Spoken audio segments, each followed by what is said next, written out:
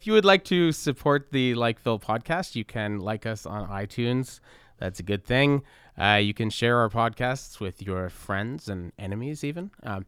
And if you'd like to support us in a more material way, you can become a Patreon supporter of Likeville. All right. Welcome to the Likeville podcast. This is John Faithful Hamer. Today we're going to be talking with historian Francois Furstenberg about a couple of his books. But first of all, welcome, Francois. Thank you. I really enjoyed your book, When the United States Spoke French. Can you just talk a little bit about what the book is about and why you decided to write it? Sure. So the book follows a group of five emigres who fled France during the French Revolution and went to the United States. And these are all aristocratic emigres. They're liberal, so they don't follow the real profile of your classic emigres who go to Turin or Coblentz or whatever and want to overturn the revolution. On the contrary, these guys had been at the forefront of the French Revolution in its early years, and when the revolution became more radical, they were forced to flee or be imprisoned or potentially executed. So they left. Some of them went to England first, others, but they all ended up in the United States, where they lived in Philadelphia, in the capital, for a few years in the middle of the 1790s. And for me, what was interesting about these guys is that they're well-known figures in French history. I mean, these were people who helped to craft the first French Constitution, who led the French Revolution in its early stages, and all of a sudden they kind of popped up in Philadelphia in the middle of the 1790s. So weird. Yeah, I mean, they're sort of hanging out with people that I knew well. I'm a U.S. historian.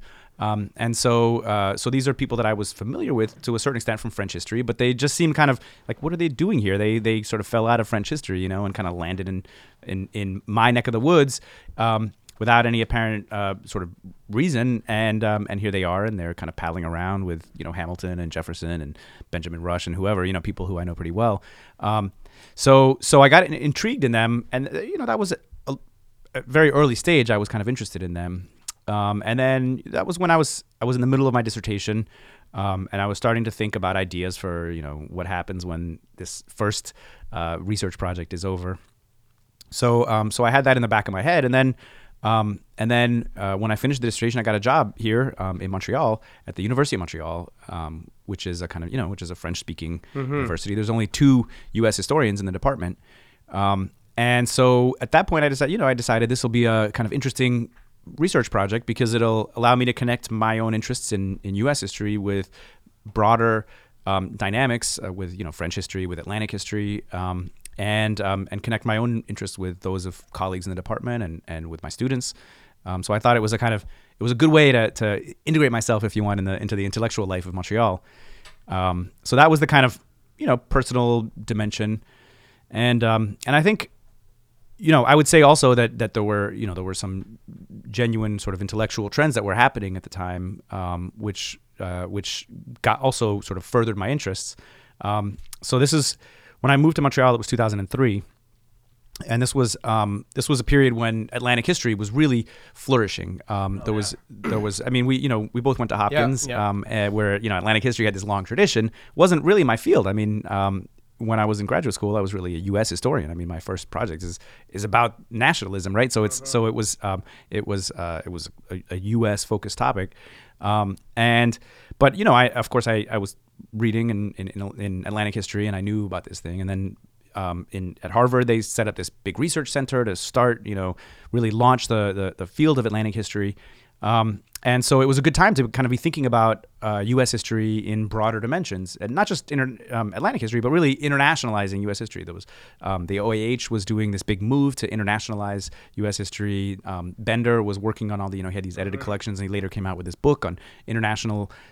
It's called I forget what the book is called, but it's on kind of U.S. history in broader global perspective. So there was a whole kind of field of research to anchor the perspective that I was interested in at this point. And so it helped set this into context and make it part of a larger conversation in that sense.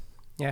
I like a lot of things about the book, but one of them is that the way that you write. I mean, you write almost like a novelist, sort of like I can really feel sort of what it was like to be there at the time. And one of the things that strikes me, And I guess I knew this sort of theoretically, but the way you write makes me understand it very kind of emotionally.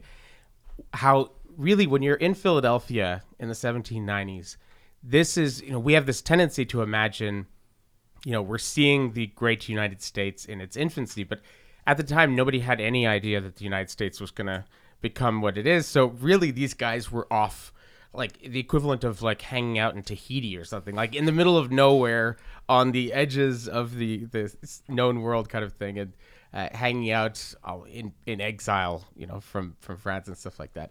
And so you get, and I love that one of the scenes early on in the book where you have, the guy going up in the hot air balloon, and you just describe what he's seeing as he's flying over Philadelphia. That was absolutely, that was like Tolstoy. That was amazing.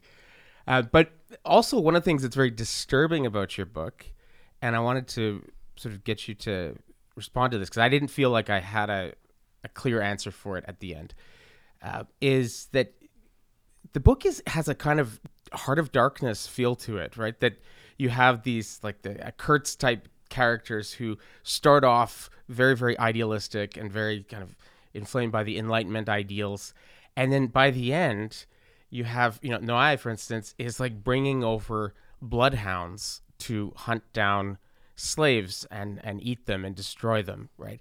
And is, taking these dogs out, and they're tearing a little kid to pieces, alive in front of a crowd that's cheering. And how does somebody go? Because this seems to me to be a theme in all of your writing, actually. All the way back to that article you wrote in the Journal of American History years ago, where you talked about how is it that these slaveholders in Virginia could toast the Haitian Revolution? Like, how does that make any sense whatsoever? And you explain how it actually does make sense. So maybe if you could explain the same sort of thing when it comes to these characters. How do they go from being in people who bring about the French Revolution to people who are bringing bloodhounds to Saint-Domingue? Like, I wish I had a good explanation for that. Okay, so, well, first of all, thank you for all the kind words about the book. That's kind of you to say.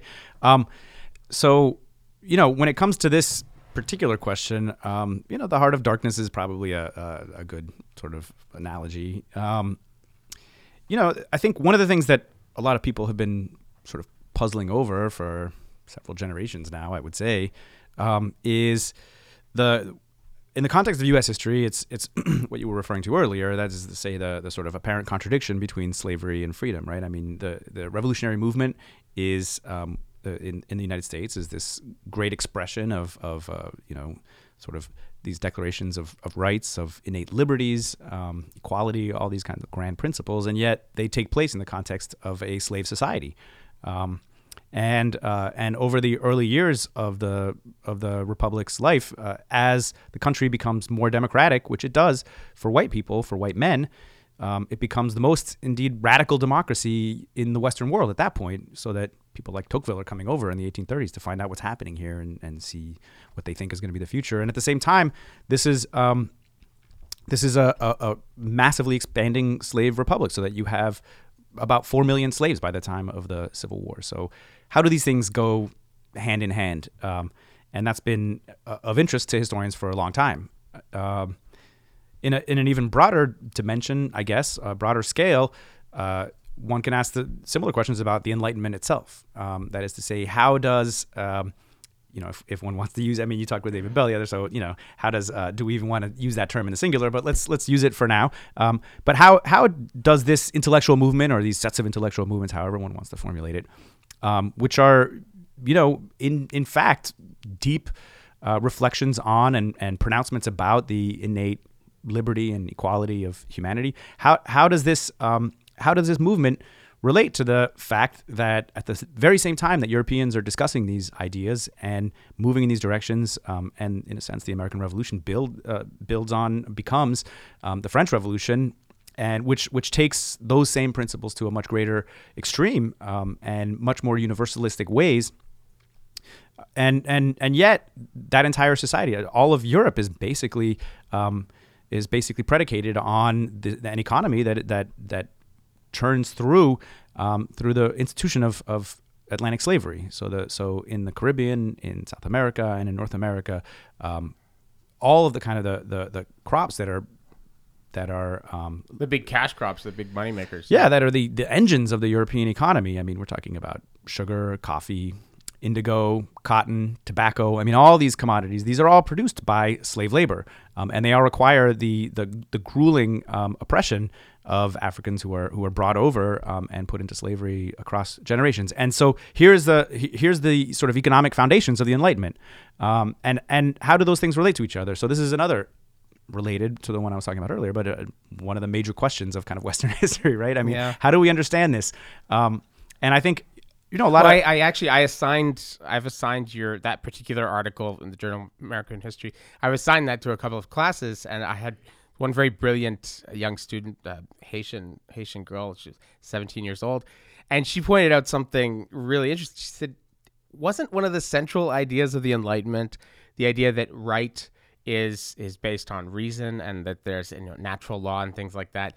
And she said, but actually the justification, if what Furstenberg is saying is right, the justification that they're using for why they deserve their freedom and other people don't is because they're willing to fight for it. And if you're not willing to fight for your freedom, you deserve your slavery, right? Which she said, isn't that just a reverting back to a kind of medieval might is right attitude, right? That it's just force is what decides what's correct or what's not. I mean, what do you think about that? Like that's. I mean, I think she read the article and understood it pretty well. I mean, I would say that I'm not sure that I trace it back to even older lineages, going back to the ancient world, in which citizenship is based on a kind of martial virtue. So, and this is still the case today. We still have these ideas, right? I mean, there was a recent big hubbub, and I mean, I think it made it to the front pages of the New York Times, I think, about how this former veteran who'd fought in the U.S. Army had been deported. So there's still this idea, and there's a kind of fast track to citizenship if you serve in militia, in the army. So there's this very old idea, which, as I say, goes back to ancient Greece and ancient Rome, that an important bedrock of citizenship is your ability to serve, to fight. To serve in the armies. I mean, this is what creates the virtue as they understood it. It's one of the pillars of this ancient idea of virtue. So, and I think that continues on into the modern period and into our contemporary period, as I'm saying, where people do kind of understand that somehow military service is tied to citizenship, and that you need to somehow perform this kind of service. And it's one of the barriers to a more universalistic understanding of citizenship, right? So that, this is part of the reason that it became such an issue for women to fight and to serve in and in combat forces. I mean, and this was a longstanding issue, but somehow this is a demonstration of citizenship. Now, the question is how far do we want to take that? Does that become a requirement of citizenship? Do we need military service to be? Well, we've decided that question in recent generations, obviously, that, this is not a requirement of citizenship. But it nevertheless can be one way in which you can distinguish between different levels of citizenship, let's say, or levels of freedom. So that's a very old idea. That was one way that they sort of rationalized it. Right? Yeah. We were discussing a couple of weeks ago on the podcast, Neil Ferguson's new book, The Square and the Tower, which it's very funny because I read his book, and then right after his book, I reread your book, right, when the United States spoke French, and they work very, very nicely together. I mean, because he talks a lot about the role of networks and hierarchies throughout history and in kind of making movements, and he talks about the American Revolution, the French Revolution, many other things, and the importance of these rich kind of networks in the Atlantic world to making various things happen. He actually cites, you're in the footnotes of his book at one point, but to what extent do you think the networks that were present at the time were the kind of the motive force behind things like the Haitian Revolution, the French Revolution, the American Revolution? Like, to what extent are they kind of cross pollinating each other, or to what extent are they just kind of coming out of the culture that's there without much contact with the outside world? Well, I think there's clearly a lot of interrelationship between these movements. I mean, there's no doubt. Now, what metaphor we want to use to talk about that is a question. It's an interesting question, and that language changes over time. I mean, the network. We're in the mode of the network, right? This is the age of the social network. This has become one of the master metaphors for understanding our world today, and we use that now to understand the past as well. So we see social networks everywhere. I suspect, if I had to predict, that in 20 or 30 years, if anyone ever picks up my book off some dusty shelf and looks at it, it'll seem really dated, right? Somebody will be able to say, "Wow, that was really a product of the early 21st century." This kind of Facebook age. With all my sort of my chart of networks. I mean, I really dove into it. I think without thinking too much about how that metaphor works. I mean, it seemed when I first started thinking about it, it seemed sort of fresh. People were talking about, networks here, networks there. Now everybody's talking about it, and it doesn't seem nearly as fresh. But it has become one of the ways of understanding. There's other metaphors for thinking about this. One of them is contagion. I mean, this is a way that people talked about it back in the 18th century, the kind of contagion of liberty.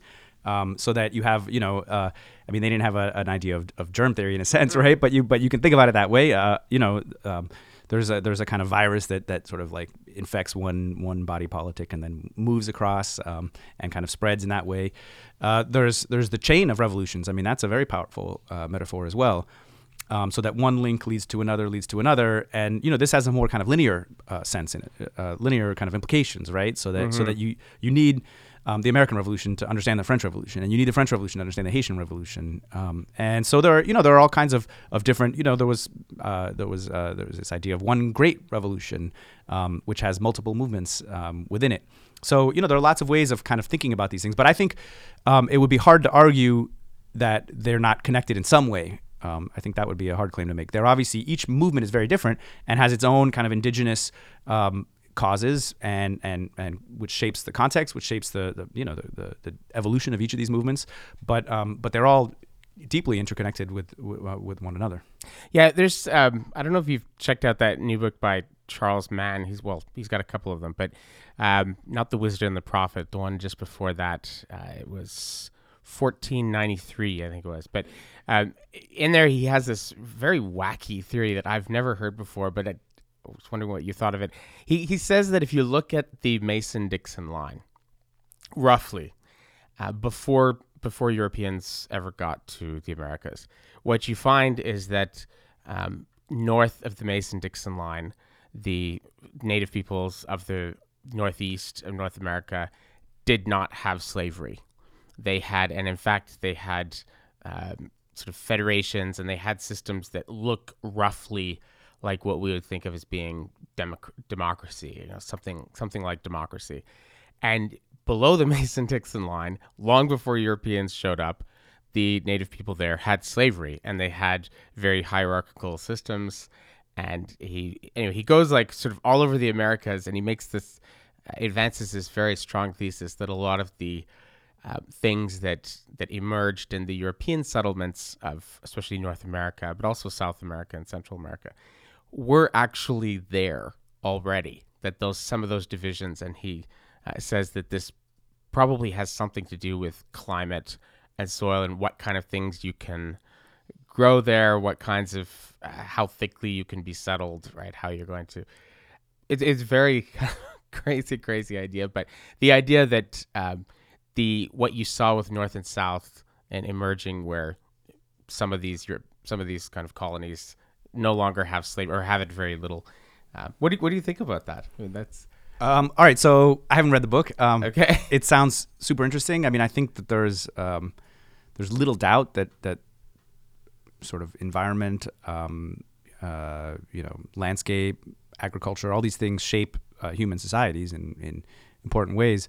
I'm gonna express some skepticism from your description. I mean, I would find it surprising, given what I know, which isn't a whole lot, but I would find it surprising if slavery didn't exist among Amerindian societies, before north of what's now the Mason-Dixon line. I don't think that's right, but maybe it is.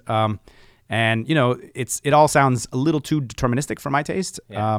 I mean, historians hate determinism, so we're kind of like professionally trained to avoid anything that kind of smacks of it. But I mean, I don't think that there's quite such a linear relationship between agriculture and the kinds of societies, so that tobacco somehow is an inherently slave crop. I mean, there are reasons why when Virginians are producing tobacco, slavery is more profitable than it is in production of wheat, for instance. But I would find that a different claim. I mean, when Native Americans are growing tobacco, they're not doing it for the same reasons that Europeans are. I mean, that Virginians are. So, and then you going down, there is clearly something correct about saying that there are certain areas that can support greater population density, so that would create different kinds of societies.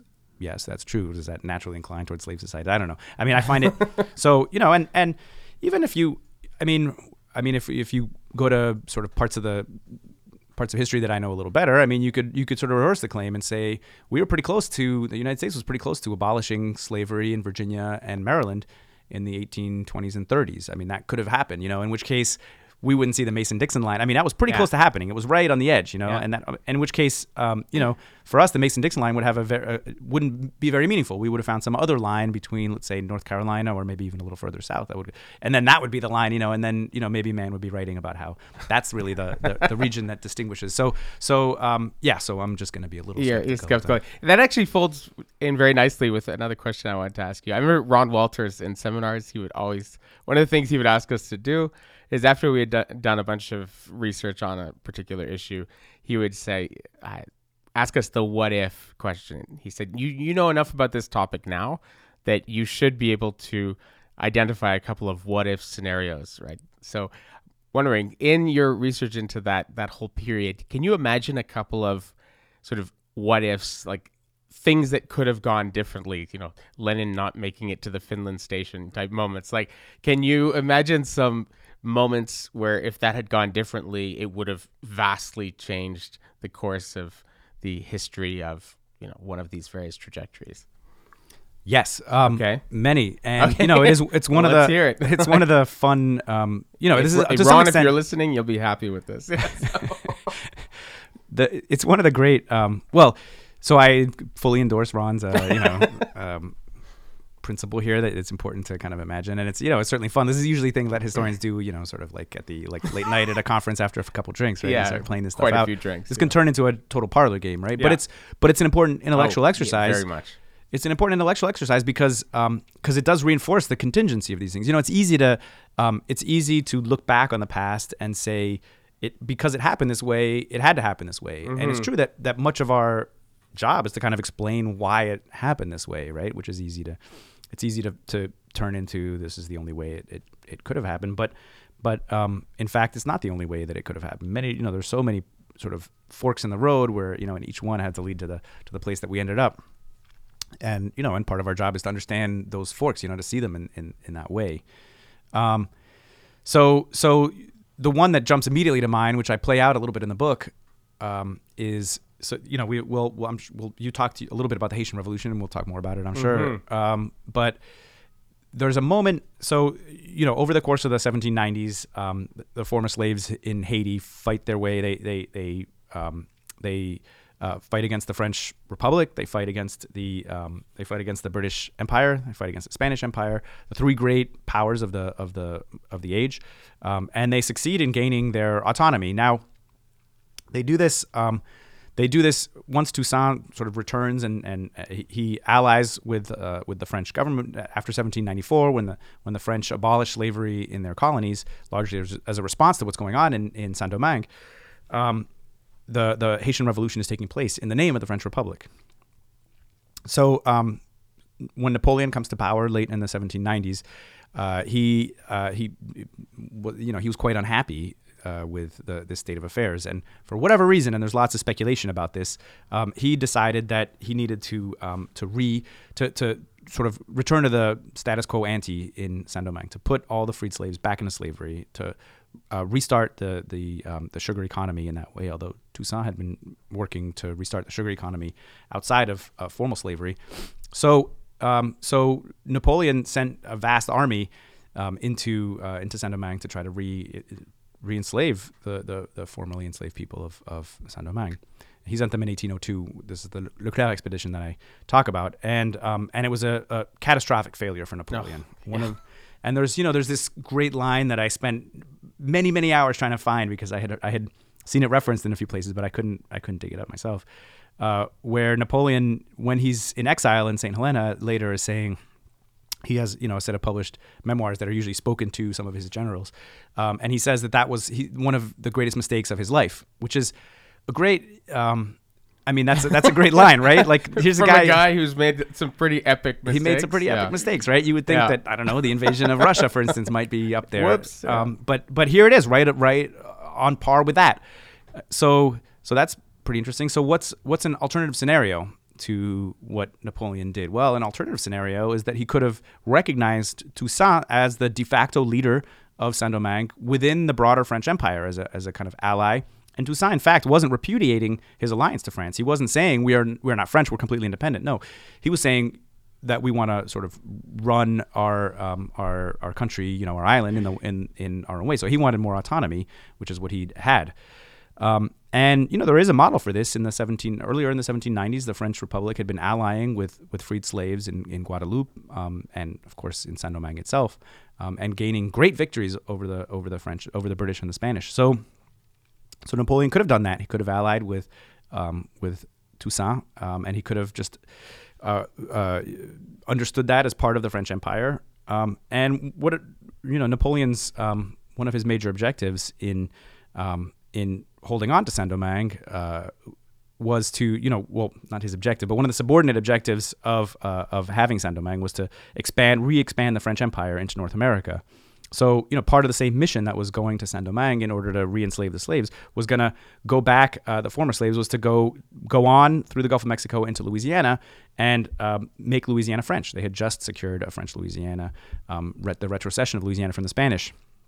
That was all part of Napoleon's master plan. So if instead of trying to fight Toussaint and re-enslave the now freed people of Saint-Domingue, what if he'd allied with Toussaint, put together a biracial force that would have gone on as they had been doing in the Caribbean and the shipping in the 1790s?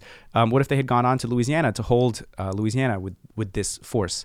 There would have been tens of thousands of French troops who hadn't died in Saint-Domingue, along with Toussaint's forces who had been victorious over the British and the Spanish. This would have been a pretty powerful army to hold. We could all be speaking French in North America if that happened. We could. No, think about it. The British, right? The Americans rise up. They have a revolution against the British, and pretty soon afterwards, they kiss and make up, and they have regular relations with each other, and together they manage to expand the English-speaking world quite dramatically, right, all over the place. Imagine if instead of doing that, they kept fighting against the Americans and sort of weakening each other constantly in the process, meanwhile strengthening the hand of their opponents. They could very easily have weakened each other so much that perhaps the French Empire the French-speaking world would be in the same situation. Yeah, Louisiana was still, large parts of the Mississippi Valley had French-speaking populations that were still, Métis and even former French soldiers who were in these trading posts across the Mississippi Valley. A lot of Native American nations in that region held on to their former alliance with France.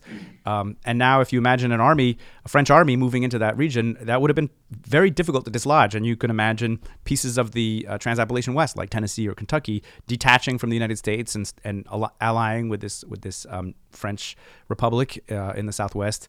And then, it's hard to imagine at that point how the United States would have expanded into the Southwest, into Mississippi, Alabama, into this entire Black Belt. So, that's the site that will become the future slave republic of the United States, slave empire of the United States. So, and that might never have happened, so how would the United, so you can play this out. It would have terribly weakened the institution of slavery in the United States if it hadn't been able to expand. And it's hard to imagine slavery continuing and growing in the Chesapeake region without that outlet in the Deep South. Slavery might have withered away in the United States. Maybe no Civil War. Now, of course, we're really in the realm of fantasy. Most likely, I think the most immediate outcome had Napoleon done that with Toussaint, would have been an alliance between the United States and Great Britain. You know, Jefferson would have tossed out his former French sympathies.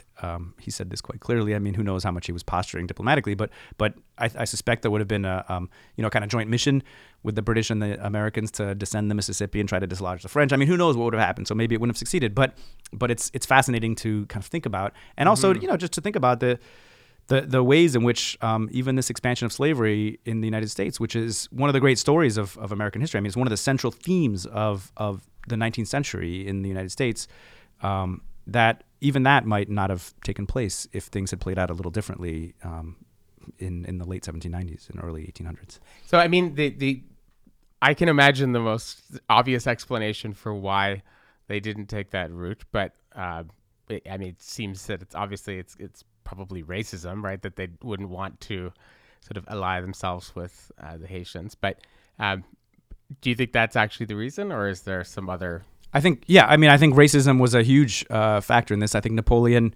we could delve or not into his psychology. I mean, it's hard to know, of course, but Napoleon seems to have really detested the idea of a Toussaint. You know, he was sort of the Black Napoleon, people referred to him. So he seems to have resented that, detested the very idea that Black people could make these claims on freedom.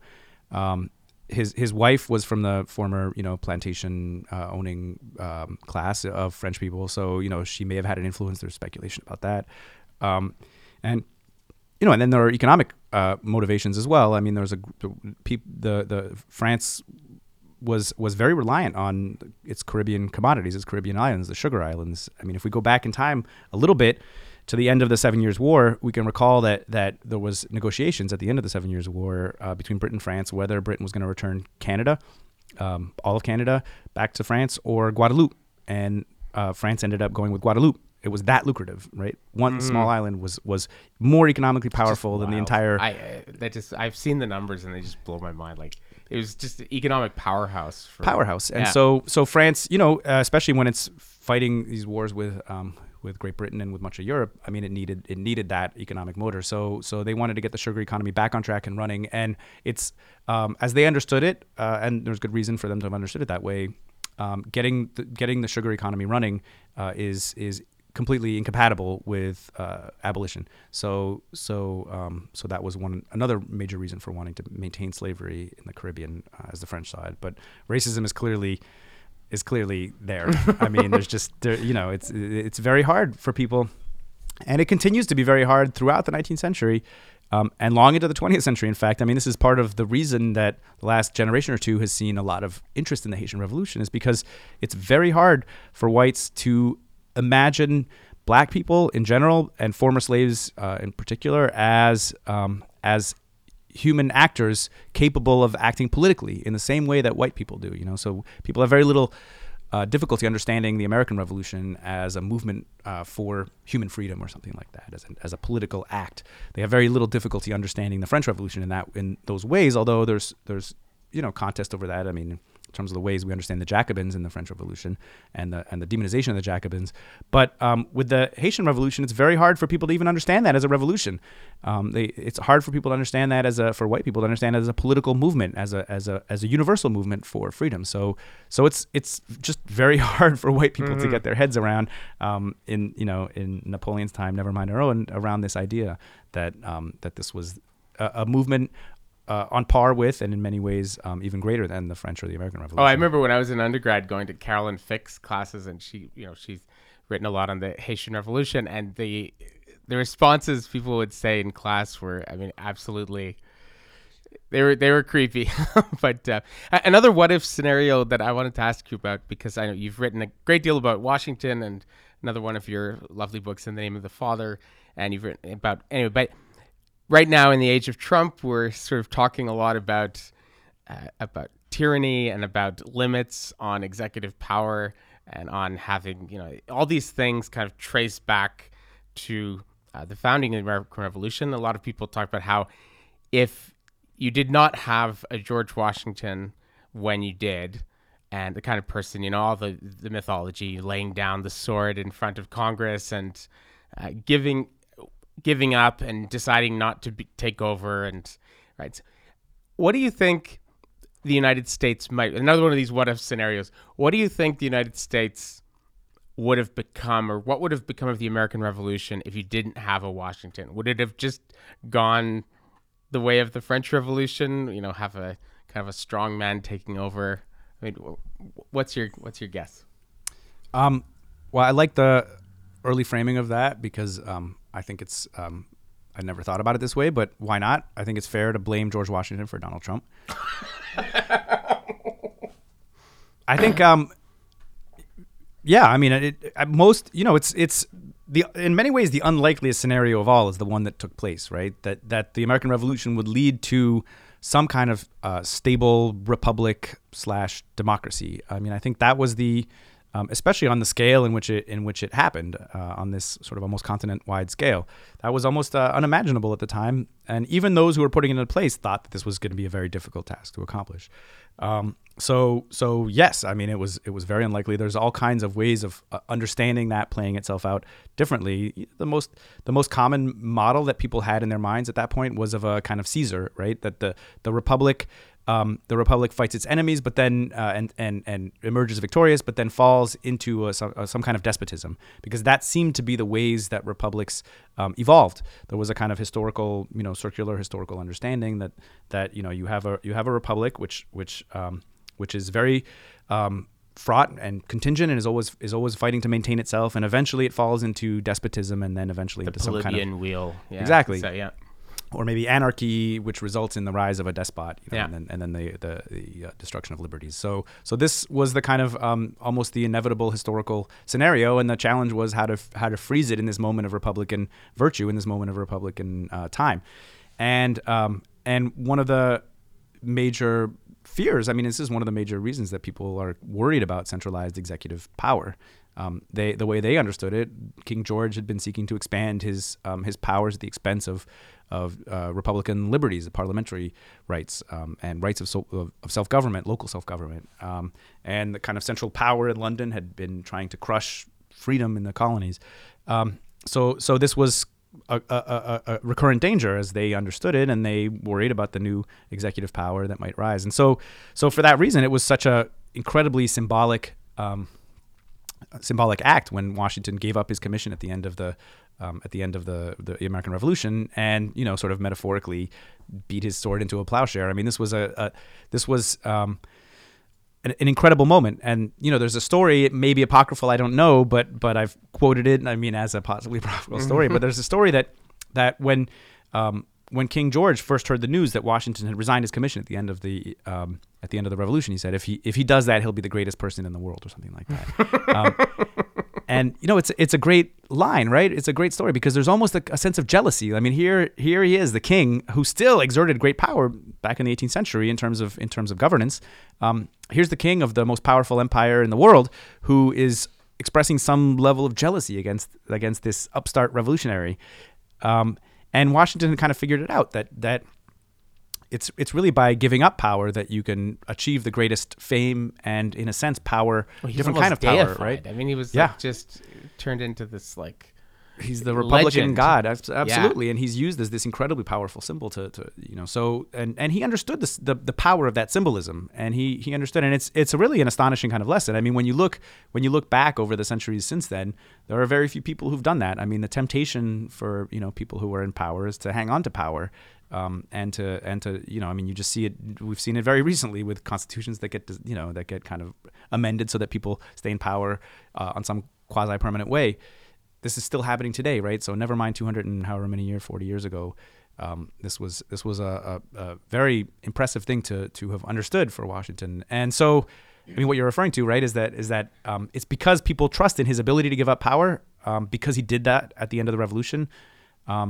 People, one of the more expected outcomes of the revolution might have been that Washington sees this Congress, which is not paying salaries, which is really dysfunctional, and which is has outstanding debts, and there's all kinds of grievances, legitimate grievances against Congress, and he could have with probable ease, sort of rallied the army to march on Philadelphia and to proclaim himself some kind of king or some kind of authority, emperor, whatever, and reigned for the rest of his life. I mean, that was certainly understood as the most likely and dangerous scenario for the American Republic. So Washington had specifically refused to do that by giving up power at the end of the Revolution, and it was this incredible act that he resigned his commission as commander-in-chief. And so that was why people trusted him. That was why they venerated him after the Revolution. And when he returned to the Constitutional Convention, which he did with great hesitation, and presided over it, there's this kind of line by someone, I forget who, maybe someone in the Constitutional Convention, that whenever they began discussing the executive in the Constitution and the grant of really quite extensive powers to the executive under the Constitution, they would look up at Washington and imagine him as the president, and that was part of the reason they were willing to do that. So I think, and I think there's a great deal of reason to think that that's right. I mean, that it was the trust that people had in Washington that made this new executive, that gave authority to this new executive, and that made people willing to trust the new executive with all those powers that it was granted. Yeah, what John Diggins says that basically, you're almost tempted to believe in some idea of God favoring the United States because they've been so unbelievably lucky with leaders on numerous occasions where they just happen to get a Washington at the right time, or a Lincoln at the right time, or a Roosevelt at the right time, when they could have, it didn't need to go that way. They could have got the kind of leaders that Germany has got, or France has got, that were a disaster. They've just been very lucky in that respect. Another thing you talk about, which I wanted to get you to expand upon, is the contrast between Washington's personal and political attitudes towards slavery and Jefferson's sort of personal and political. Right? So, how did they differ on the subject of slavery? Those two. It's an interesting contrast. I think both of them are slave owners. Both of them have hundreds of slaves under their control, at least, if not direct ownership. And but they have quite different styles of slaveholding and quite different attitudes towards race, insofar as we can understand those. So Washington was a demanding slave owner, but his views seem to have changed over the course of his life. I mean, in his early years, he seems to have understood slavery as part of just the natural order of things, and it was a largely unproblematic institution. So he writes very casually about sending a slave to the Caribbean to be traded for barrels of I forget what, rum or something like that. For him, it's just sort of one good for another. I mean, he doesn't express any kind of sensitivity or remorse about that, or any trace of guilt. And that was a way many slaveholders talked about slavery in the middle of the 18th century. During the course of the Revolution, he began to rethink his views on slavery, whether that was out of a sense of morality or out of a sense of sort of public perception that this looks bad. Want to be a little more consistent, yeah. Yeah, I mean, many Europeans were observing, not just Europeans, many slaves in the United States and blacks in the United States were observing and making claims about the hypocrisy of these slave owners who were crying out for liberty. Mm-hmm. That famous line, yeah, right.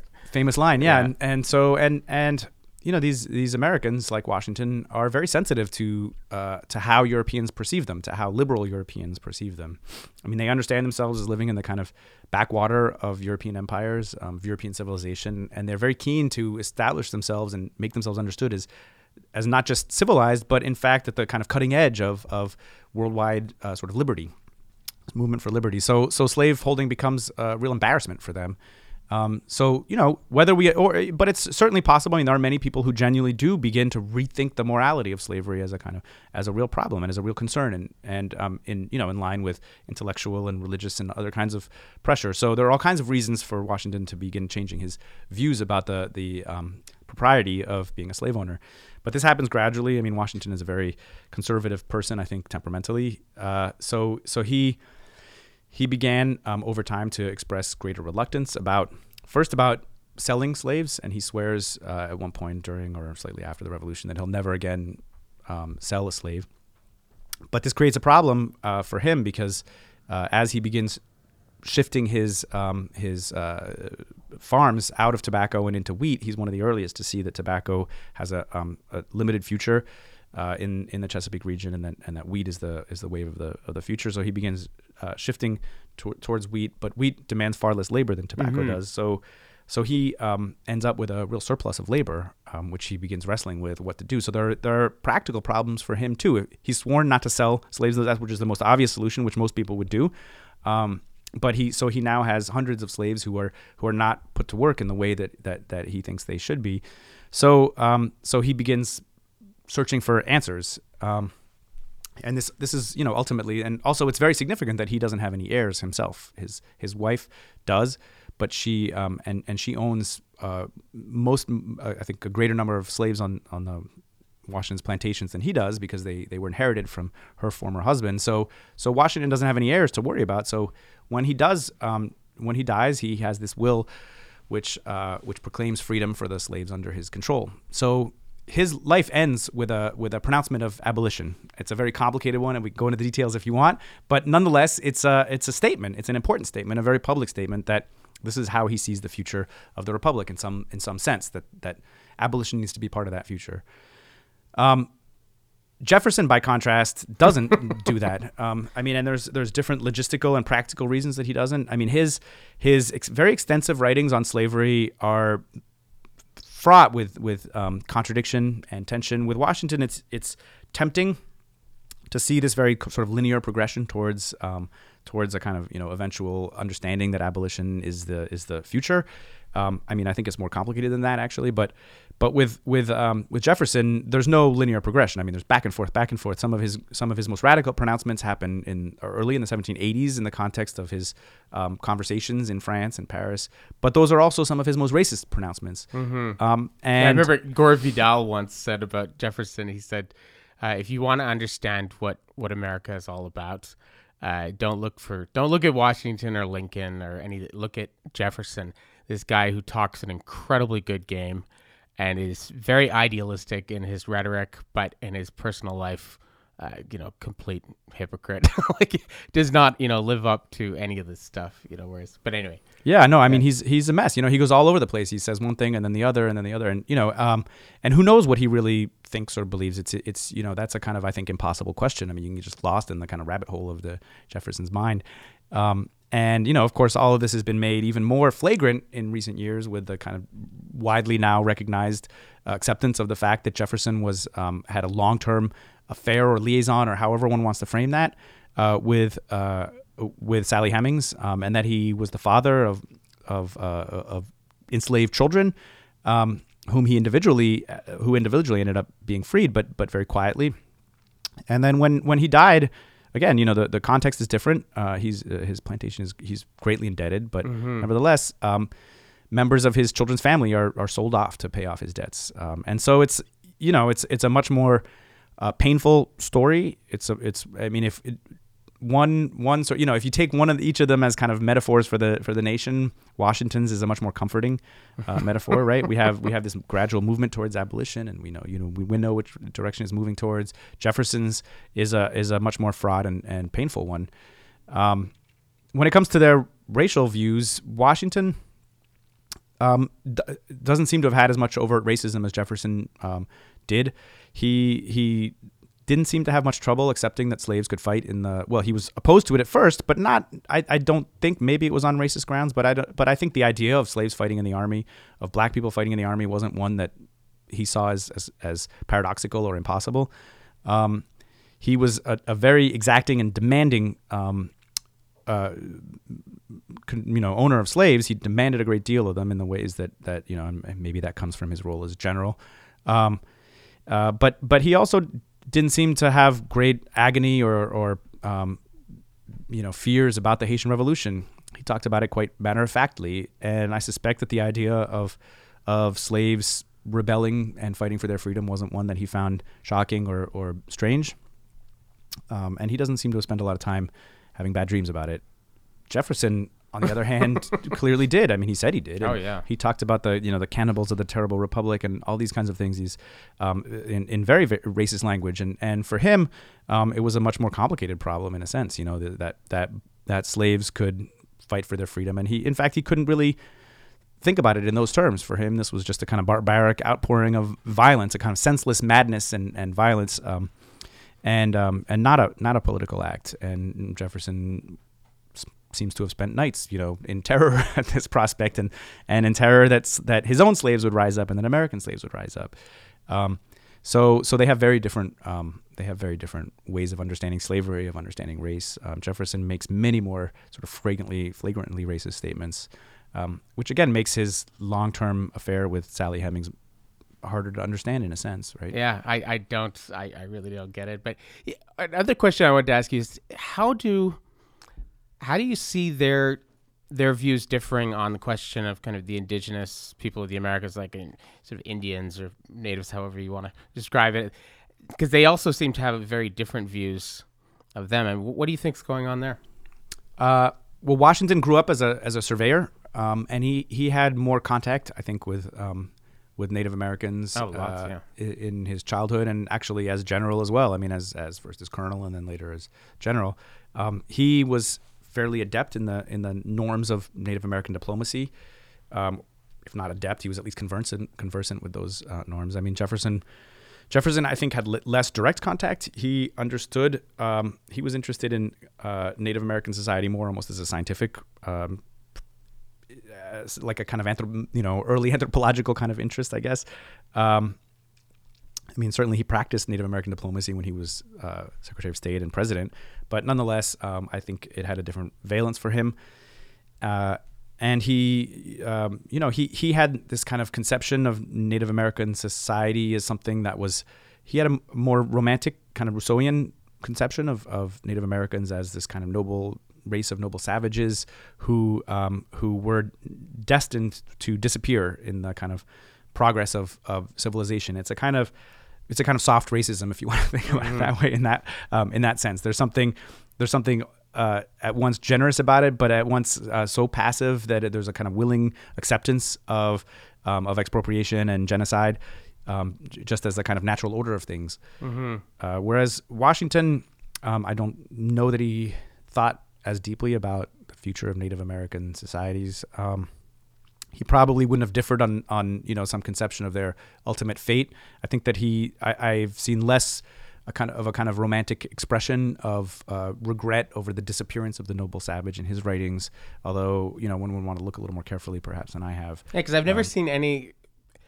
I mean, maybe it's there, but I've never seen any implication of like him being into the idea of manifest destiny or anything like that. That seems very much, and Jefferson very much has this idea. We have to move across the continent, and these people are in our way, so they can either assimilate or die. Basically, that's. Yeah, I mean, there's one of the interesting things I think about this period is that the politics are more complicated. The good guys are good on some issues, and the bad guys are bad on some issues, but the bad guys are sometimes good on other issues, right? I mean, so I don't know the bad guy, good guy thing doesn't, one's politics today don't map out very well on one's politics in the past. So, I mean, even if you go back 100 years from the present day, I mean, most people who we would consider to be right-thinking, left-wing types, right, progressive types, they were big proponents of eugenics and all sorts of crazy things. Exactly. Right? Exactly. So, and that's the case in the early republic. So, Jefferson, who is the really great spokesman of democracy, isn't he? I mean, and we have his quotes all over the place, I mean, and he leaves great quotes, doesn't he? He writes really beautifully and deeply about innate rights, about equality, all kinds of things.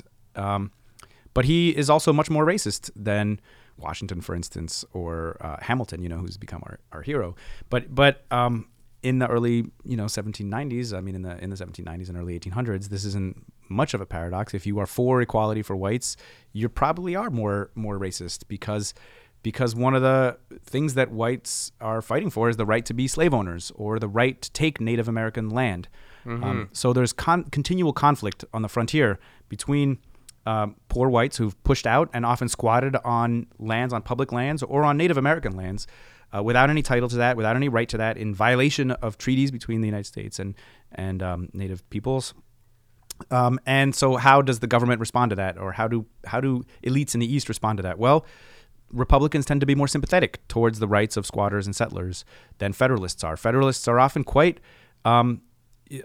precisely because they have a greater sense of hierarchy and a greater elitism, they're much more likely to view those whites who are on the frontier as savages themselves, as criminals, as bandits. And Washington has many quotations to that effect, and that's the way that Hamilton sees it, John Jay sees it, these kinds of Federalists, precisely because they're much more contemptuous of poor people in general. They're contemptuous of poor whites and less sympathetic towards their claims.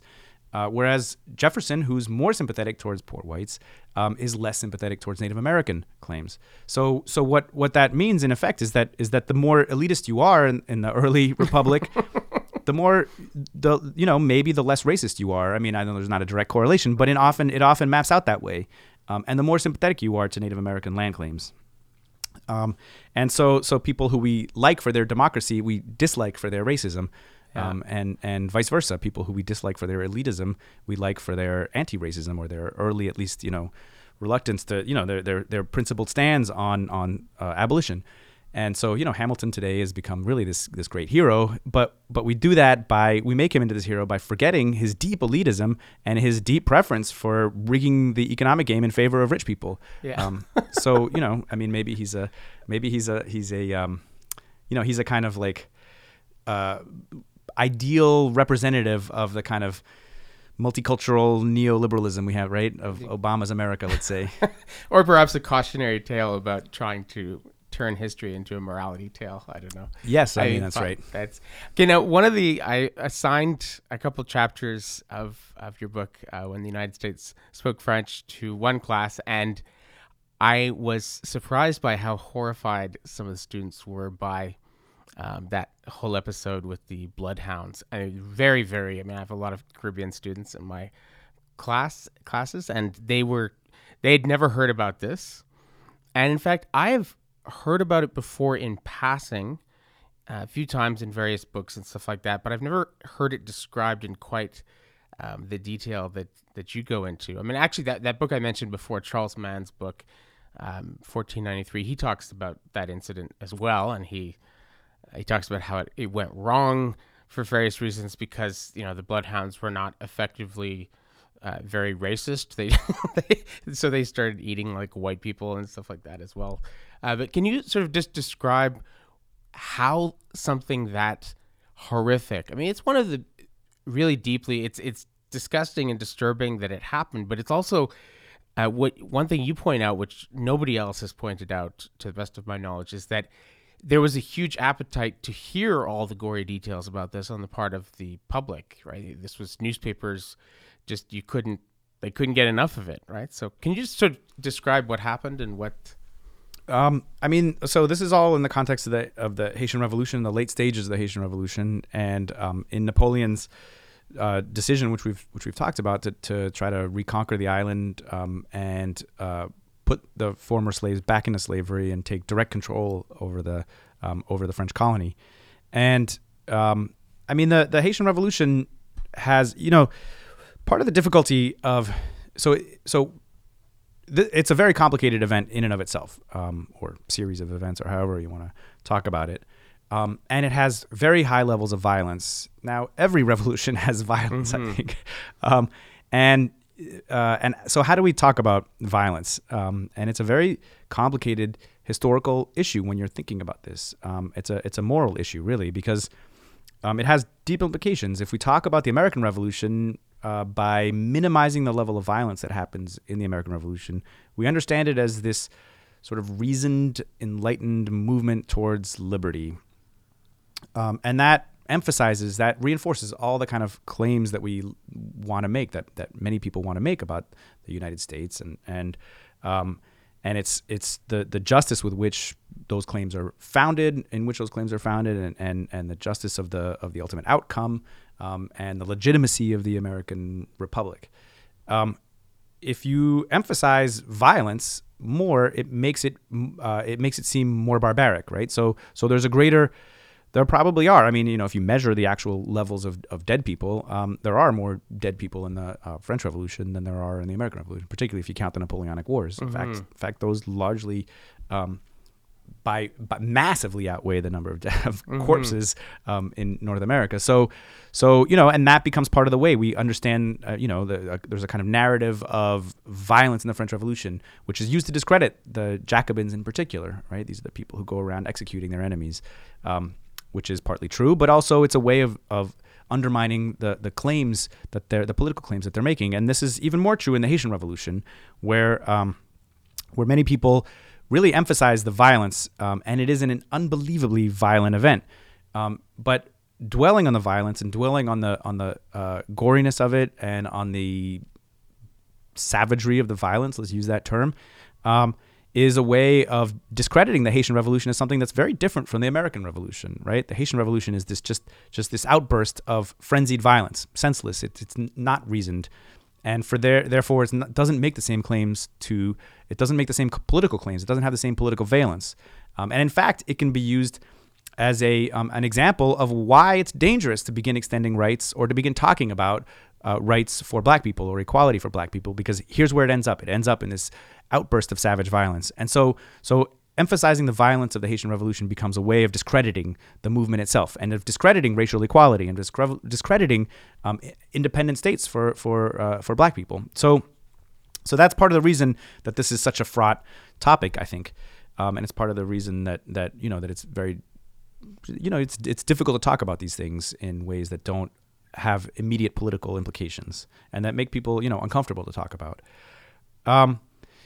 All that said, there was a shocking amount of violence in the Haitian Revolution, and it's a depressing and painful thing to look at. And part of the reason it's so violent is precisely because whites are able to see Black people as subhuman, and so they have fewer compunctions about murdering them than they do about white people. So I kept thinking, and I wrote this in my copy of your book. I kept writing in the on the margins, I said, what if scenarios, right? I thought if somehow the British were mobilizing a whole bunch of bloodhounds and going to use them as a tool to fight against the revolutionaries in the American Revolution, I imagine that if they were doing something like that, that would have massively turned the people of Britain against the government and for the revolutionaries. It would have been massively terrible PR, right, for them, right? Likewise, if you think about it in the Spanish context, if they were organizing to put together a couple hundred bloodhounds to help them in the sort of the conquest of Mexico or something like that, that's the kind of thing that would have massively turned Spanish public opinion against the crown and things like that. They did do a lot. They did a lot of violent stuff, but this is the kind of things that went back. That was used to discredit Spanish imperialism in the Americas. So why is it that this is what's interesting to me, that you have this thing that happens, and rather than discrediting the people that are doing it, it's something that sells a lot of newspapers and it's quite popular. Yeah, well, I think it does discredit the French side, in the eyes of many people. I think that's part of the reason. Certainly within there's a long tradition within Haitian historiography of writing about this very clearly, and so there's no doubt that from a Haitian perspective, this discredits the legitimacy of the French. Without a doubt. For American audiences, for Anglo-American audiences, it's a little more complicated, right? Because on the one hand, the French are the enemy. Mm-hmm. So I think there's some appetite for seeing stories of French savagery in Saint-Domingue. But on the other hand, very few white people, or some, but very few, who are willing to see the legitimacy of the Haitian movement. So both sides, it kind of accomplishes both ends among Anglo-Americans, I think. That is to say, it highlights the savagery of the French and Napoleon, but it also highlights the savagery of former enslaved people who are fighting for their freedom. It makes them out to be not fighting for freedom, but just, as I was saying, there's this frenzied outburst of violence. So dwelling on the violence, on the other, and the final thing is there's always a kind of sort of pornographic appetite for these stories of violence. We still have this today. Mm-hmm. Half the movies that come out are just, have plenty of violence in them, right? Because people on some level like to see violence, but that's a very simplistic claim. So, but, in the political context of the 1790s and early 1800s, emphasizing the kind of the savagery of both sides, the savagery of this war can discredit both the French and the Haitians, thus, serving American ends very, very well, and British ends very well. So I think, it fits well in this kind of storyline.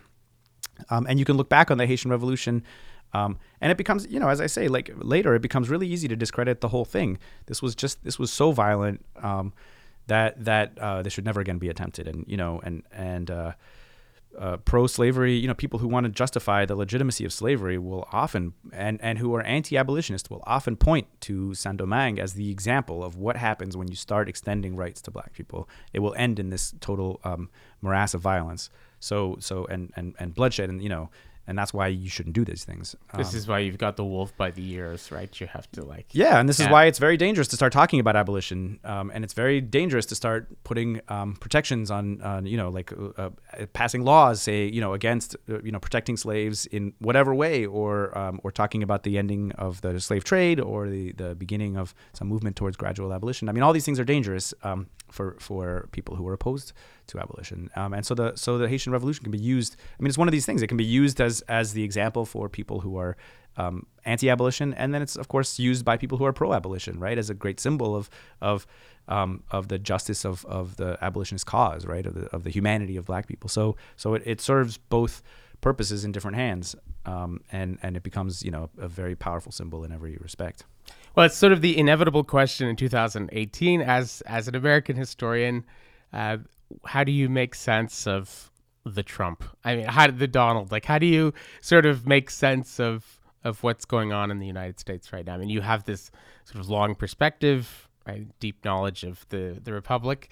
How did it get to this point? I mean, do you think the founding fathers anticipated a Donald Trump, or do you think they prepared adequately for somebody like this? Or what do you think? I mean, okay, so yes and no. I mean, they certainly couldn't have predicted a Donald Trump, right? Like a person who comes out of reality television, the sort of culture of celebrity.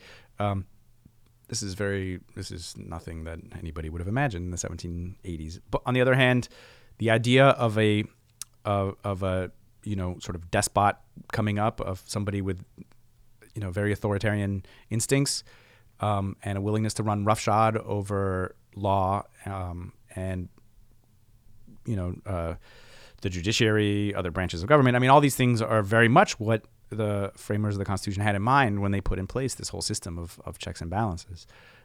So yes and no. I mean, people, a big part of the Constitution is to try to prevent the rise of a Donald Trump. Now, of course, everything depends on what your perspective of Donald Trump is, right? Yeah. But from my perspective, there's an awful lot of attempts to try to discredit this. And in many ways, this is a kind of test of our constitutional system, isn't it? I think it completely failed in terms of his election. I mean, the purpose of the Electoral College, as it was set up, it was meant to be this sort of Congress of wise and virtuous men who would gather together to make sure that the people who couldn't really be trusted didn't elect a despot, and they would be able to elect somebody with sort of greater wisdom and virtue. The Electoral College has been sort of mangled over the years, but clearly it didn't serve that purpose. In fact, it served the exact opposite purpose. It's thanks to the Electoral College and the ways in which it calculates votes that we ended up with Donald Trump. So that failed on the terms of the founders. And, there's an awful lot of things that they put in place that have been withered away. I mean, I often am sort of amused by the, by claims to sort of originalism among people with those who make those arguments, because particularly when it comes to a very literal reading of the Second Amendment, I mean, I think there's all kinds of reasons for thinking that the people who wrote the Constitution didn't have assault weapons in mind when they were thinking about the Second Amendment, the right to bear arms. But today, if you're very literal, you say, well, that's a constitutional protection, fine. But what the Constitution also says is that only Congress can declare war. So why do we not have as literal a reading of that clause as we do of the Second Amendment? And today, it's taken virtually for granted that the president can, as he recently did in Syria, and as Obama did before him on many occasions, George Bush did, as every president basically since Roosevelt has done, can can go to war without Congress's without a vote for war. Now, people say, well, there's a War Powers Act and there's authorization to use violence, but none of these is a declaration of war. So if you were a very literal, an originalist reading the Constitution, why don't you find that? So there's all kinds of ways in which the Constitution was set up. The executive power today is vastly greater than it was in. You referred to Gore Vidal. I mean, he was somebody who made this argument over and over again, right? Yeah. Executive power is so much greater than it was under the Constitution. I mean, than it was envisioned by the people who wrote the Constitution, and that seems to bother relatively few people, including and in particular, it doesn't seem to bother whatsoever those who have a very literalist reading of the Constitution, originalist reading of the Constitution. So from my perspective as somebody who dwells in the late 18th and early 19th century, there's a lot of transformation at work, a lot of danger at work. And on the other hand, you can take an opposite perspective and say, this is a kind of test of the Constitution. I mean, there are many checks and balances. And in fact, Donald Trump has been repeatedly thwarted by these checks and balances. He had his original sort of ban on immigration of people from certain countries was blocked immediately, and then has repeatedly been blocked. And many of the things that Trump has tried to put in place have been blocked by judges. And his attempts to, make the FBI into his kind of personal police force have really quite backfired on him, haven't they? I mean, he's got the opposite sort of happening, where the FBI is investigating him in all kinds of ways. So, and in many ways, that reflects the strength of the kind of constitutional system, doesn't it?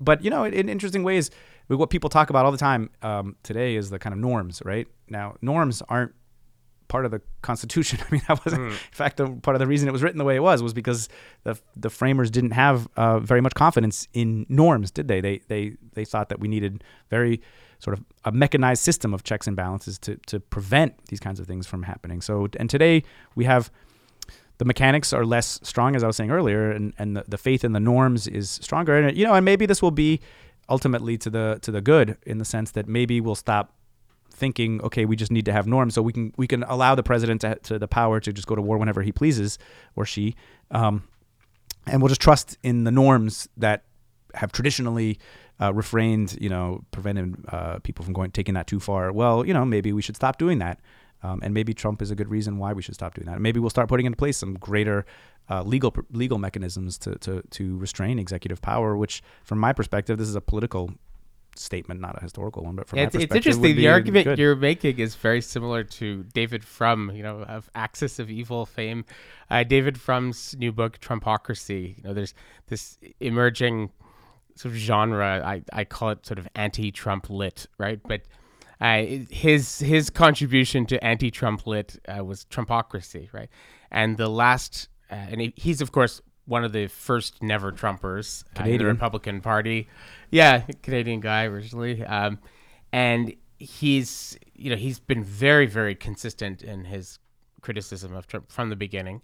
And in the last chapter of his book, of Trumpocracy, he says a lot of the same things you just said. He said, actually, there's a lot of good things that may come of this. And he says, it may force us to realize that we've been looking the other way while the executive branch has been arrogating all sorts of authority to itself for decades, and maybe having somebody who so flagrantly makes clear what this can lead to will be a good thing. It'll actually cause us to rein this back and put in special firewalls. And he makes a lot of comparisons to Watergate, right? That, I mean, Nixon was using, as you put it, the FBI as his private sort of police force, as his thugs to do his dirty work for him.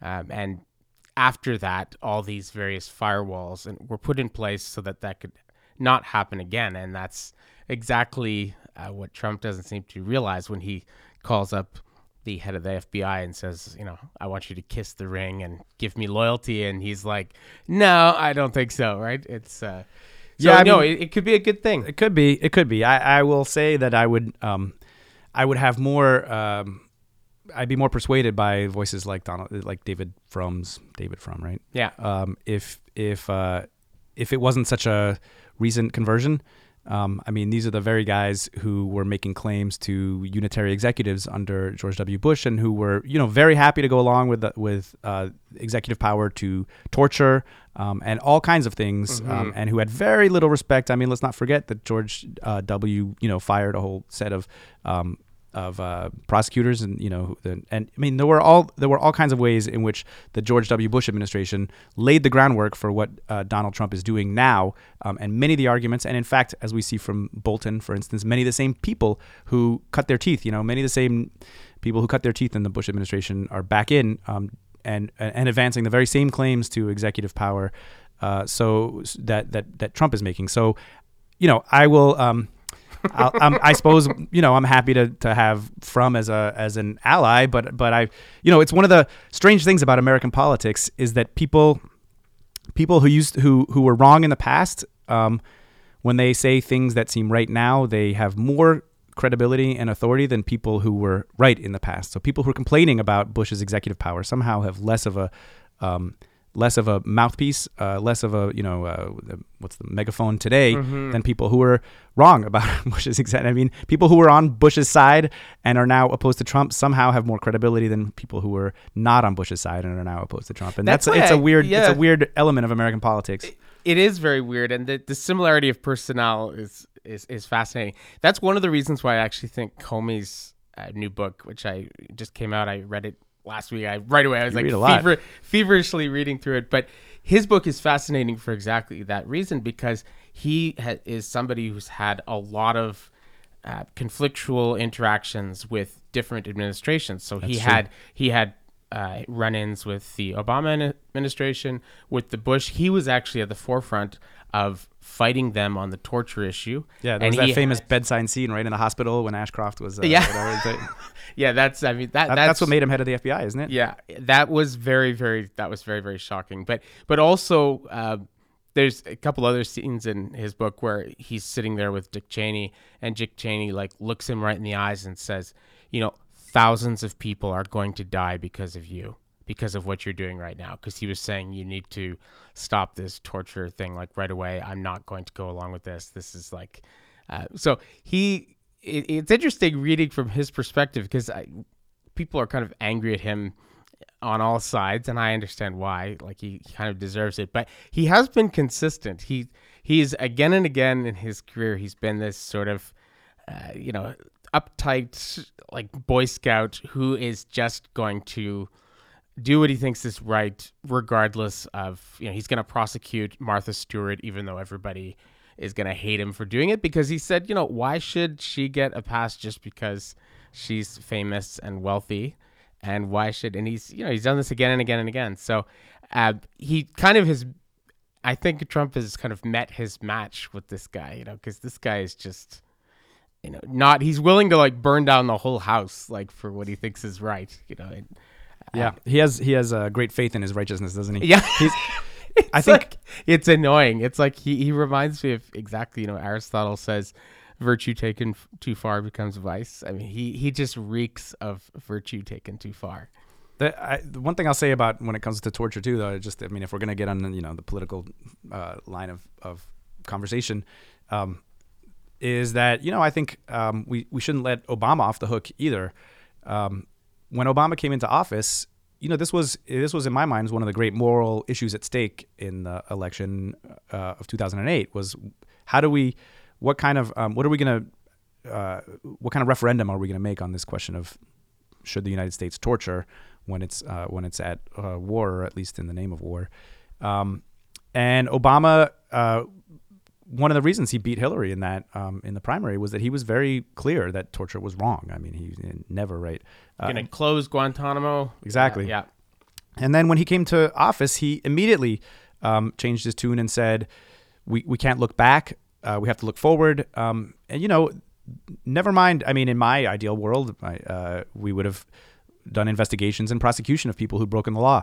And everybody from the person who actually did the torture to the people who authorized it, all the way up to the office of the president in the White House or the vice president or wherever it was coming from, would have been put on trial and convicted if they'd broken the law. Now, I realize that's politically a little unrealistic, But at the very least, there could have been a greater transparency. There could have been some truth commission that went, and the reports, the Senate did this, I don't know, huge investigation, and then it was all kept very hush-hush. Very few pieces of it were released. So there was never a really public reckoning with what the United States had done during the Bush administration. And in the name of looking forward, we never did that. And Obama chose not to do that. And I think today that can be seen as a huge mistake in the sense that all these people are back in, and we're about, he's appointed, and Senate will probably confirm this person who was one of the people leading the charge, who should, if not have been convicted, at the very least. No, the woman, I forgot her name. Gina Haspel. Is that her name? Yeah. Haspel. Yeah. At the very least, she should have been, testifying publicly in front of Congress and a truth commission. She should have been drummed out of that profession. And instead she's going to be leading it.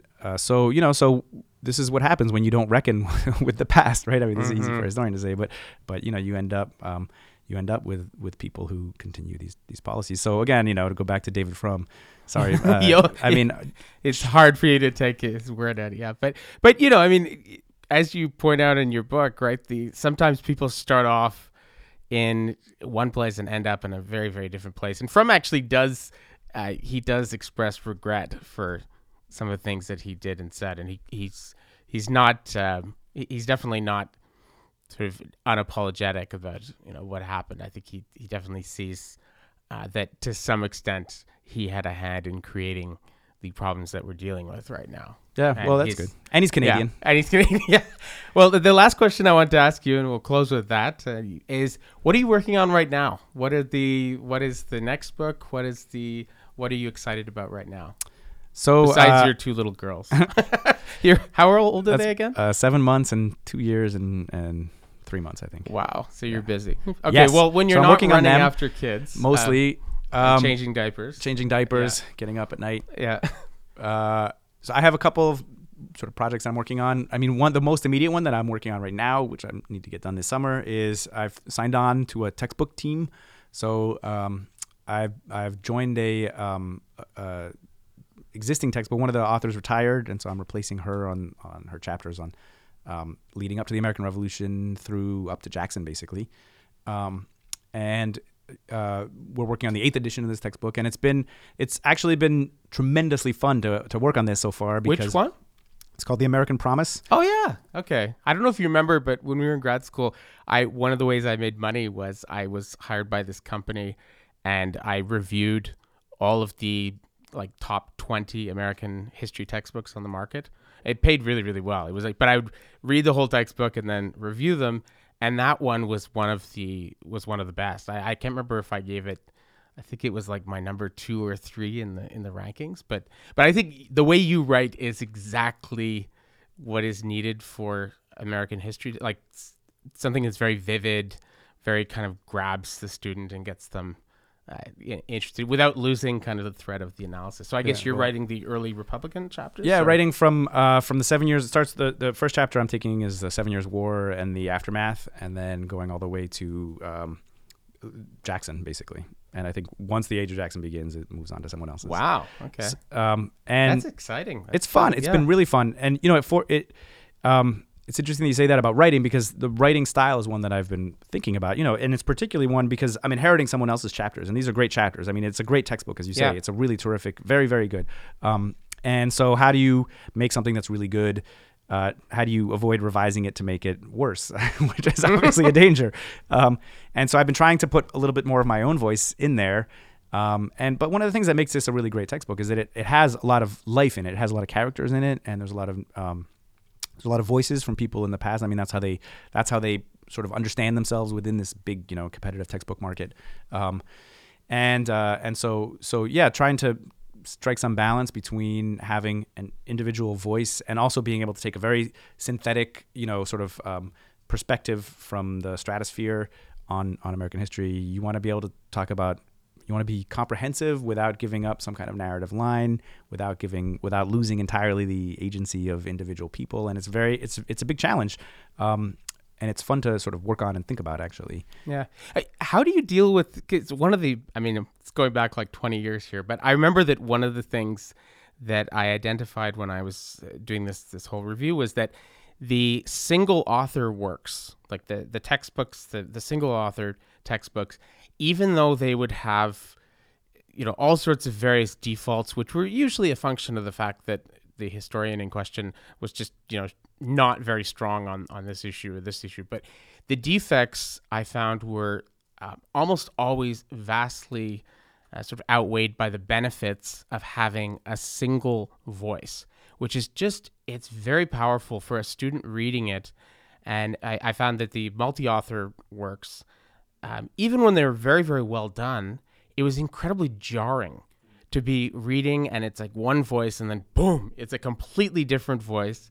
And it often like kills the flow. So how do you deal with that in The American Promise, like trying to smooth that out? Yeah. Or do you just not deal with it? Well, no, it's a really good question. The single author, so the best-selling textbook in the market right now is Eric Foner's Give Me Liberty, I think it's called.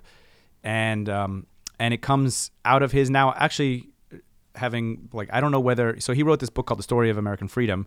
I remember, yeah. I don't know whether whether that book came out of the textbook or whether the textbook came out of that book. The textbook came out of the book, Uh-huh. but because I remember I talked to him about this, like the textbook came out of the book, and the idea was to basically expand the book into a textbook. But when he started doing it, he realized it wasn't going to work, and so he scrapped the book and just started from scratch and wrote the textbook. Right? He just I see. He didn't really turn it into, the plan was originally was original. So whether he wrote that Story of American Freedom with the textbook in the back of his mind or not, I don't know.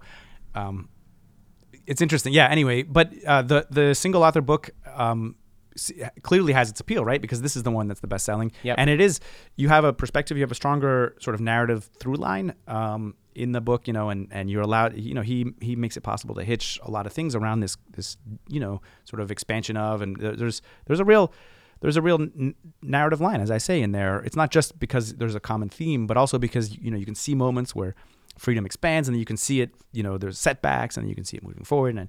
So that's its real strength, I think, as well as its vivid writing. Vivid? I don't know. I don't. You don't find it? I think it's a great textbook, but I don't think nobody's ever accused Eric Foner of being a great writer. Really? So, I think he's a good writer. I think he's a very good thinker, and he thinks in a sort of logical and organized way, and he's a great historian. I just don't think he's but actually I think that only further reinforces the point I'm making. Like, even though he's not the best writer in the world, it's the number one textbook, because that's how nice it is to have a single voice telling the story. That even if the voice is off tune, and often it still is really powerful. So it's a huge market, and what's interesting, not everybody wants the same things, obviously, and so many people find, many people find that to be a great attraction to the book, because the students like it, but some people clearly find that don't want that in the classroom, because they want something that's going to be a little more, I don't know if neutral is the right word, but that's going to have a different kind of voice, or maybe less of a strong voice, and something that they can then play off against in the classroom. Many people clearly want that, and so that's, I don't think it's about distinguishing it, but to come back to the question you were asking at first, how do you manage that? It's I don't really know. So I've been thinking about this as I've been working on starting these revisions, and one of the things that I noticed, which is kind of interesting, is that we get a whole set of reviews. There's like 30 reviews that come back from different people who use the book in their classroom. Some of them who use this book, others who use other books, and they comment on the textbook, and they're really incisive reviews, actually. And these are people who are working in really interesting ways in the classroom, who are obviously very dedicated to the kinds of things they're doing. But one of the things what I didn't see in the reviews, and somebody pointed this out in the meeting that we had, is that many of them talked about kind of the downsides of writing a textbook by committee. But there isn't a sense, or at least not expressed, that actually different people are sole authors of the different chapters, right? That actually each chapter has its own solo author. It's not actually written by committee. So it's not that we're all working on all the chapters together. But they seem to think that that's the case, which suggests on the one hand that they do a pretty good job of integrating the chapters among the different authors, and it's one of the things to think about as I'm revising, whether I want to change that too much. And also that, that somehow there is this kind of, or there seems to be, if not a voice from nowhere, at least a voice that's not recognizable as an individualized kind of voice. Or those reviewers are just not very good readers. They're pretty good readers, actually. No, they are. And maybe they don't. Comment, maybe they just assume. Clear when you're reading the chapters of a multi-authored, it's pretty clear that we've changed gears and it's another voice, and it's one voice for that chapter. Well, they do a lot of things to try to keep them together, right? So there's always the sort of vivid anecdote that starts out the chapter, and then the individual who's used to kind of weave through the chapter. So there are certain kind of, and then there's the analyzing viewpoints and, analyzing primary sources and other kinds of things. So there are things that are done to try to maintain a consistency throughout the book. And in those, and also the distinction between the voice in those sort of separate features and the voice in the actual textbook they're different enough from each other to keep things. So anyway, but yeah, I mean, there are pluses and minuses to having a strong voice, and it's definitely something to think about in the textbook I remember world. the top. Once again, it's been a while, but I remember the top grades for extra material, like sort of quizzes and essay topics and things like that. American Promise was number one on that. I remember it was just unbelievable. Like, and in an environment where, and we can talk about how evil this is, but where a lot of these American History 101 classes are being taught by part-timers, by graduate students, by people who are very busy, don't have a lot of time, maybe don't even have enough knowledge to be teaching the class. If you get a textbook like that, it's almost like a drone. I mean, it's almost like self-guiding class. Like it gives you just everything. It just makes sure. I mean, the extra materials right. you get as a teacher for the now it sounds like we're doing an ad for the American Promise. Wait, no, it actually is like a really fantastic. The publisher's going to be really happy with this. Yeah. That's been actually, and that's the other thing. So I've been learning a lot from this process, really, and working on those kind of pedagogical features, which are a huge part of the textbook, right? It's not just the narrative, and in certain ways, those are more important than the narrative itself, because that's what a lot of people want to be able to have in the classroom.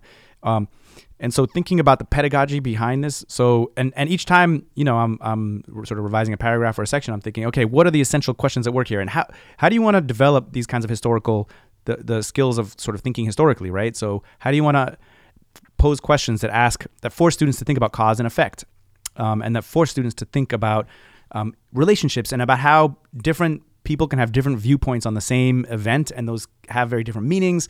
And so all of these things, thinking really hard pedagogically and going, paragraph, sentence by sentence through the book and thinking in those ways and through different periods has been really a terrific exercise for me, and hopefully it'll make me a better teacher too. But it's true that it's a really important way to be thinking, and it also helps you kind of think about what it is that I want to expand and what do I want to remove here, because one of the challenges is you have to revise without adding any words. So to the total word count, that is to say. So it's so you inherit these chapters and you don't just like burn them to the ground and no. write them fresh. You revise them. Yeah. Okay. So over time, I mean, if I were to stick with this for multiple editions over time, more of the prose would end up being mine, and it's sort of like the old. I was thinking about there's the old thing about stone soup. What's that? The stone soup, the old like Yiddish proverb of like. Oh, anyway, it's a great story where things get replaced until it's a completely new thing, right? So there's this thing. No, I was thinking about the grandfather's axe or whatever it is. Like replace the handle 3 times and the head twice, but it's still my favorite axe. So, are you working on anything else other than the textbook project right now? I have I'm co-authoring a little book. I hope it was supposed to be an article at first, and it's turned into a little book with Eric Hinderaker, who's historian, Native American historian at the University of Utah, and he and I are writing on Frederick Jackson Turner.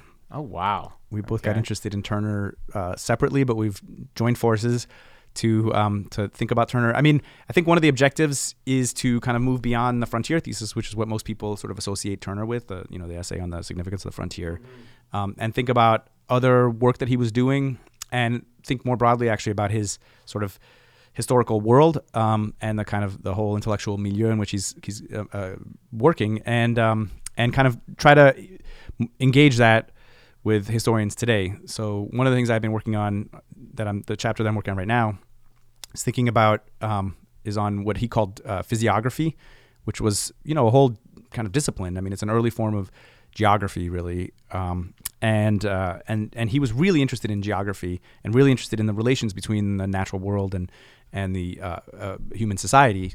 And so there's ways in which this can be seen as a kind of early environmental history. And so thinking harder about ways in which we come out of these older old bodies of scholarship today, and about how we can dialogue with that more interestingly, make that part of the conversation that we have. Part of the impulse, I think, is a general. That actually rings true to me. I'd never thought about that before, but Turner does sound often like, guns, germs, and steel, or like he sounds like one of those geographers that have these big sweeping theses about like how environment. You're almost like Charles Mann, actually, as well. He's really interested. And he knows a lot actually about trees and soils and mountain ranges and all kinds of stuff. It's amazing. And he's really, he's interested in this stuff and he thinks deeply about it. And, and in many ways, in certain ways, he can be seen as a Native American historian. It's provocative to say that. Yeah. In other ways, he can be seen as a kind of transnational historian. So there's all kinds of ways in which the things that we're interested in today, were also being practiced in very different ways back then. It's not, it's not to sort of rehabilitate Turner at all, but it's to sort of think about how to sort of think with him, if you want to think about that. One of my perpetual complaints about historians is that we're very quick to kind of sort of assert our own superiority relative to the historiography that came before us. So we're always bashing some some past historian in the beginning of a book. It's a dialectical way of thinking and it's useful, but at the same time it's often very wrong actually, and it's I think more productive to have those people as part of our conversation instead of just kind of bash them, because our ideas don't come out of nowhere. They come out of these old traditions, long traditions of deep reflection. Well, I'm very glad to have had you as part of this conversation, the Lakeville conversation. So thank you very much for coming today, and I look forward to reading that book when you're done with it. Thanks for having me, John. Okay.